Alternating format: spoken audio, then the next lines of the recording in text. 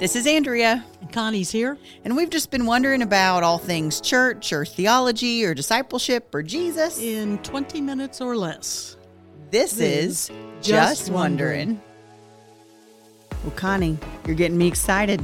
I don't know. Peter might have been my last pick. And I think discipleship goes deeper than that. That Jesus could sign. Really? Like, I just rose from the dead and now, like, you're still on that. I thought we had moved past this by now.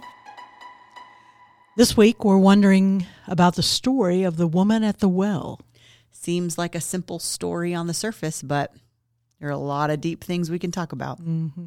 To me, it's a fascinating story. There's so many layers to the story. You know the story I'm talking about. I do think that we could talk about it in so many different capacities.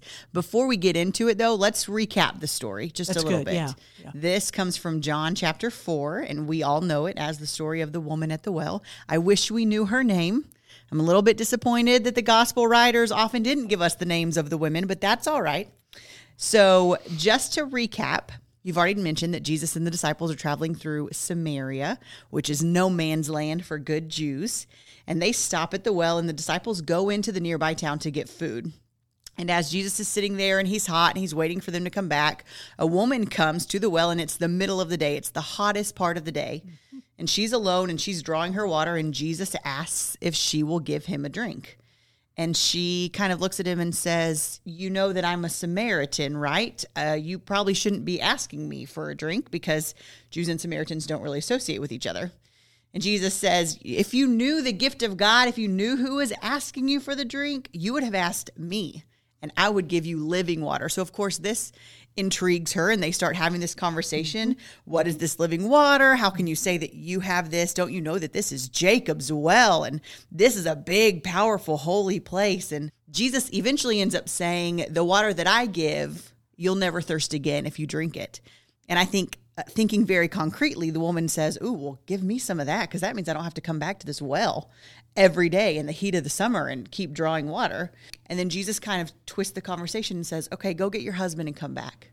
And in what I think is this great moment of honesty, the woman says, "Well, I don't have a husband." And Jesus says, "You're right. You've had 5. And in fact, the one you're living with right now isn't your husband." And so she's going, "Okay, I can see that you're a prophet. What's going on?" And they start having this conversation about holiness. It turns out to be this really deep theological conversation between Jesus and this woman where they talk about worship. And she says, "You Jews say we can only worship here, but we Samaritans worship here." And Jesus says, "Listen, a time is coming when true worshipers will worship in spirit and in truth." It's not about this mountain or that mountain. It's not about place. And she says, I want this. This is some of the things that I want. We know the Messiah is coming. We're waiting for him. And Jesus says, "I'm him. I'm this Messiah." And right about this point is when the disciples come back with the food. And they are, let's just say, more than shocked to see Jesus talking to a woman, but talking to a Samaritan woman at that. Yeah. It's a great story. And let's just finish the story, because this is one of the fascinating aspects for me about the story. So she goes back into town. And the Message uses the word confusion. So however we would aptly describe it, here's the deal. She forgets the pot that she's brought out there. So she's not done the task she came to do. However, we know she's taking back something better than a pot of water. Uh-huh. But she goes back and she tells her village about this experience. That has lots of questions in it for me. And then John concludes the chapter with her saying, quoting her, "Come see a man who knew all about the things I did, who knows me inside and out. Do you think this could be the Messiah?" And then the village goes out to see this man. Right. And I can't help but read this verse that that decades ago a friend taught me to read this way out of her own years of abuse, sexual, emotional, physical abuse in her home. And she had felt so shamed and so unlovable until she read this story. And here's the way she taught me to read it. Come see a man who knew all about the things I did, who knows me inside and out, and loved me anyway. And that transformed her life. And it has changed my life in the way I read this story. Connie, I think what you just touched on is really important, because adding that little extra of this man who knows what I've done and loves me anyway. You know, I think about the way that this woman was acting even when she came to the well. She came in the middle of the day. Bringing water from the well was women's work anyway, but most of the time we read that women come early in the morning or late in the evening when it's cool. It's a place where they gather and chat, almost like a modern day, beauty shop in a small town. Right. Go get our nails done. Exactly. And yet this woman has chosen by her own volition to come when she knows nobody else will be here, when she is all alone. Tell me why you think that is. Scholars have been speculating on this for years. Right. What's the typical answer that we normally hear? Yeah. It would seem that she was uncomfortable coming when the rest of the women came. I'm guessing by the way she was treated, or the way they maybe even spoke to her, or regarded her in less than a kind way. And so she thought, hey, why do I put up with this? I don't need to do it. I'll just go when I know nobody's going to be there, out in this desert place. I'll go in the heat of the day. I'll go in the middle of the day. In this very religious society that the Samaritans were living in, having the 5 husbands and then living with a man who isn't yours would have probably seemed like a really kind of radical, kind of out there thing to do. It really makes sense to me. I was always told pretty much exactly what you said, which is she was probably despised by the town. These people probably didn't treat her well because of this history, because of all the things that she's gone through. One of the things I wonder, though, is if we just look at the scripture, it gives us no indication that the people didn't like her. Right. And at the end, why would they have listened to her when she gets back into town?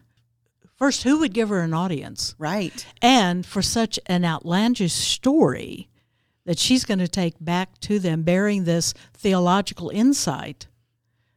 No, the Messiah wouldn't give this to a woman. Right. And a despised woman. So what do you think? It makes me wonder if maybe she wasn't quite as despised as we've always heard. And I wonder if it was her own shame that actually kept her from being a part of the group or the town. I've noticed that in my own life and in a few other people's lives, oftentimes I will assume other people think a certain way about me. I will assume that things are being said or are happening based on how I feel about myself. But when I really boil down the facts, I realize this is my own shame. This is my own struggle, and I'm placing it on other people. Yeah. And it keeps me from living the way I want to live. Right. When I'm covered in my own shame. Right. And we all do that, right? We all do that. That makes sense to me. I mean, we don't know. Maybe the first 4 men she was with have all died. I mean, maybe she has a very valid reason for being with the 5th man. And when Jesus says, and you're not married to him, we don't know exactly what that means. They haven't jumped the broom. I mean, what does that mean? They haven't been through the ceremony? We don't know. Jesus is expressing a concern for a relationship she is in, but maybe it's because of him instead of her. So you're absolutely right. A friend recently talked to me. We were talking about, it's a friend to this person. It's certainly an acquaintance of mine. And we were, I said, why do you think she doesn't come back to church? Because she's at a place in her life where a community of faith who would love and care for her and be gracious toward her could be a real help in her life. And the friend thought for a moment about our mutual acquaintance, her friend, and said, I really don't know, except that she is now divorced again. And maybe she's ashamed. Maybe she's embarrassed by that. And so I think to the point, it could be what she was feeling. Yeah. I think of even some family members that I've had that I know because of circumstances in their life or other things that they have been a part of have started experiencing this shame, and they allow it to, I think, keep them from living. Yes. I have family members who won't go to Walmart in their own town because they don't want to see other people because of the shame they're living with. So they'll drive 30 minutes to the nearest Walmart that's not theirs. And I think this woman who was willingly taking on coming to the well in the middle of the day, which I also think we need to maybe picture that the well is not just like the central hub of the city. I imagine the well is on the outskirts of the city. So it's a little bit of a trek to get there. Right. So this woman, in choosing to do this, she's not only choosing to make life harder for herself by coming in the heat and having to deal with that, but she's intentionally isolating herself from any form of community, anyone who could even start to accept her. And it sounds like even as Jesus reaches out to her at the very beginning, she still kind of pushes back at him. He's like, will you give me a drink? And she's like, you probably shouldn't be asking me for a drink. But Jesus, in his, I think, ever so gentle, ever so kind way, continued to kind of push and continued to kind of prod. And it does make me wonder, Connie, why do you think he asked her to go and get her husband? Was he giving her the opportunity to sort of lay bare, come clean, if you will?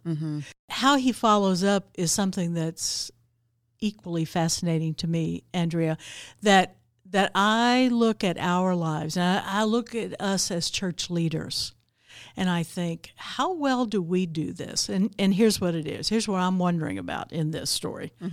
The sin, the wrong, the brokenness in this woman or her life, for whatever reason, maybe not her own doing, did not keep Jesus from having a level of conversation with her that he could have had with any rabbi. Now, that's pretty amazing. We don't wrap our minds around that because we aren't good Jews. But he has this revelatory theological conversation with her. And so how can I see people with the kind of value and bearing and bareness that Jesus did and not let that interfere in my relationship with them in a totally non-judgmental way? I don't have the right to judge. Jesus did. As a divine, Jesus did, and yet chooses not to time and time again in Scripture. And here with this woman, doesn't. There's a relationship that gets established that accomplishes great good because he didn't let it get in the way. How often do we let it get in the way? Absolutely. I think there are two things that you just said that are really powerful. And the first one is, I know my own sin, even if nobody else does. I know where I come from. I know the things that I feel like make me broken or make me feel shamed. If I can know how Jesus looks at me, even in the midst of those things, then I should be able to look at everybody else with that mind of Christ, knowing that I have been forgiven or I am loved in spite of these things, or that these are the ways that Jesus considers me. This is also the way that Jesus considers you and anyone else in this world. And therefore, I should be able to do that too, instead of responding with judgment or with a comparison of, well, my sins aren't as bad as hers, whatever it may be. Being able to offer that openness. There's this wonderful little book called The Life of the Beloved. I think it's by Henry Nouwen. Henry Nouwen's book. And he talks about when we understand our own blessedness, we can then offer that blessedness to other people. Understanding that us being blessed is not anything about us. It's about God loving us. And God loves us in the exact same way that God loves everyone else. I think I can forgive someone else's sin or wrongdoing or brokenness if it's also mine. A lot easier than I can forgive someone's sin or wrongness or brokenness if I don't relate to it or am not tempted by it, have never been involved in it, have never done this thing. That's harder for me to forgive because we tend to be me first. Absolutely. And so if I see me first in it, then I can forgive it more easily. I think that's a real acute observation, Connie, because we're still making even our ability to forgive others about us. Right. Even though I'm going to forgive you like Jesus tells me to, it's really only as long as I can understand and relate to whatever it is that you're going through. I think that's a really amazing thing, that if I can't understand it, then I'm not going to be able to forgive it or let it go. Whereas if I can get past myself and my own issues and my own struggles and see that person, any person, the way Jesus does, then whatever I'm going through doesn't matter, because I still know that whatever I've got, Jesus loves me anyway. Mm-hmm. So whatever they've got, Jesus loves them as well. And maybe it tends to be in the circle of things that involve our human sexuality. We definitely see that with this woman, don't we? Well, we do. And I think we see it because we don't know how to talk about human sexuality. We're not comfortable with it. We aren't easily raised well with it. I mean, my lessons about human sexuality as a young 12-year-old female were basically taught to me out of a little paperback book that my mother handed me one day and said, "Here, you might want to read this." And I opened it to shocking pages about what was going to happen to me when I was, 12 and a half or 13. I mean, that's really awkward, right? Right. And as adults, we often don't do much better at talking about human sexuality than we were 12 years old. So yes, and that's part of at the heart of this story. And at the very surface, the fact that she's a woman and Jesus is a man, but it obviously goes much deeper than that. Right. Okay, Connie. So you're sparking something in me. So I want to take us in a little bit of a different direction, Oh dear. but kind of along Okay, these lines. hang on. Okay, so everybody hold on tight. All right. So first of all, understanding the culture of this time, we know that women were treated like property. Mm-hmm. Women didn't have the right to just fall in love and choose their own husbands. That's not how this worked. Right. It was their fathers picked for them. It was a dowry. Mm-hmm. If they had a husband who died, then that husband's brother was supposed to then take them on as their wife. And the women did not get a say in this. Right. So I think it's quite possible what you mentioned at the very beginning, that this woman could be in these circumstances and it was absolutely no fault of her own. Mm-hmm. If she didn't have the right to choose. Right. She's had 4 husbands or 5 husbands, and that's maybe not of her doing. She might be the victim in this story. Right. But growing up, every time I heard this story, she was not painted as the victim. She was painted as the whore. Mm-hmm. She was painted as the loose woman that none of us ever want to follow this example. And isn't it amazing that Jesus loves her even though she's this horrible human being? This is one of the reasons why I think we need more women in ministry. We need more women who can look at stories like this in the Bible and say, I'm not sure we're understanding this woman accurately. I'm not sure that we're understanding all of the tension and everything that goes into it. And even being able to read this, not from the perspective of the man who wrote it or the male pastors that we often hear preaching about it, but women who understand what it's like to deal with shame, to not always be the masters of our own fates, to often be at the mercy of other people. I think it brings a whole new element to this and other stories in Scripture when we look at this woman, not as if she is the one who has done something wrong, but she might be the victim of a system that treats her like she is nothing. So when she finds this Jesus who tells her that she is something and that he loves her and that he is with her, all of the shame or all of the anything else that was on her falls. I imagine it falling off of her as she's dropping that water jug to run to the rest of the village to tell them about him. Yeah. There's a freedom that Jesus brings. We often only talk about that freedom as if it's freedom from sin, but it's freedom from so much more. It's freedom from shame and freedom from systems and freedom from other people's judgments or opinions of us. And I think there's something powerful about that. Yeah. I love the fact that at the end of the story, what's practical is not important anymore. Getting my pot of water back to town, it's not important anymore, because guess what's really important now? What's eternal?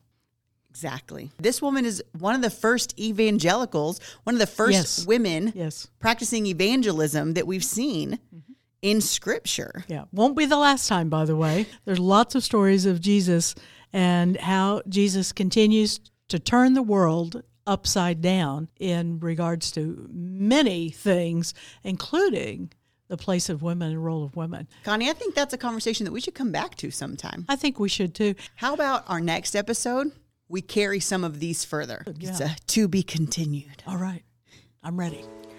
Are there things that you're just wondering about? Connie and I would love to hear from you. Send us an email with your thoughts and we'd be happy to talk about it on the podcast. We're grateful to Charles Smith for helping us record these episodes and to Hook Sounds for allowing us to download this music titled Save the World.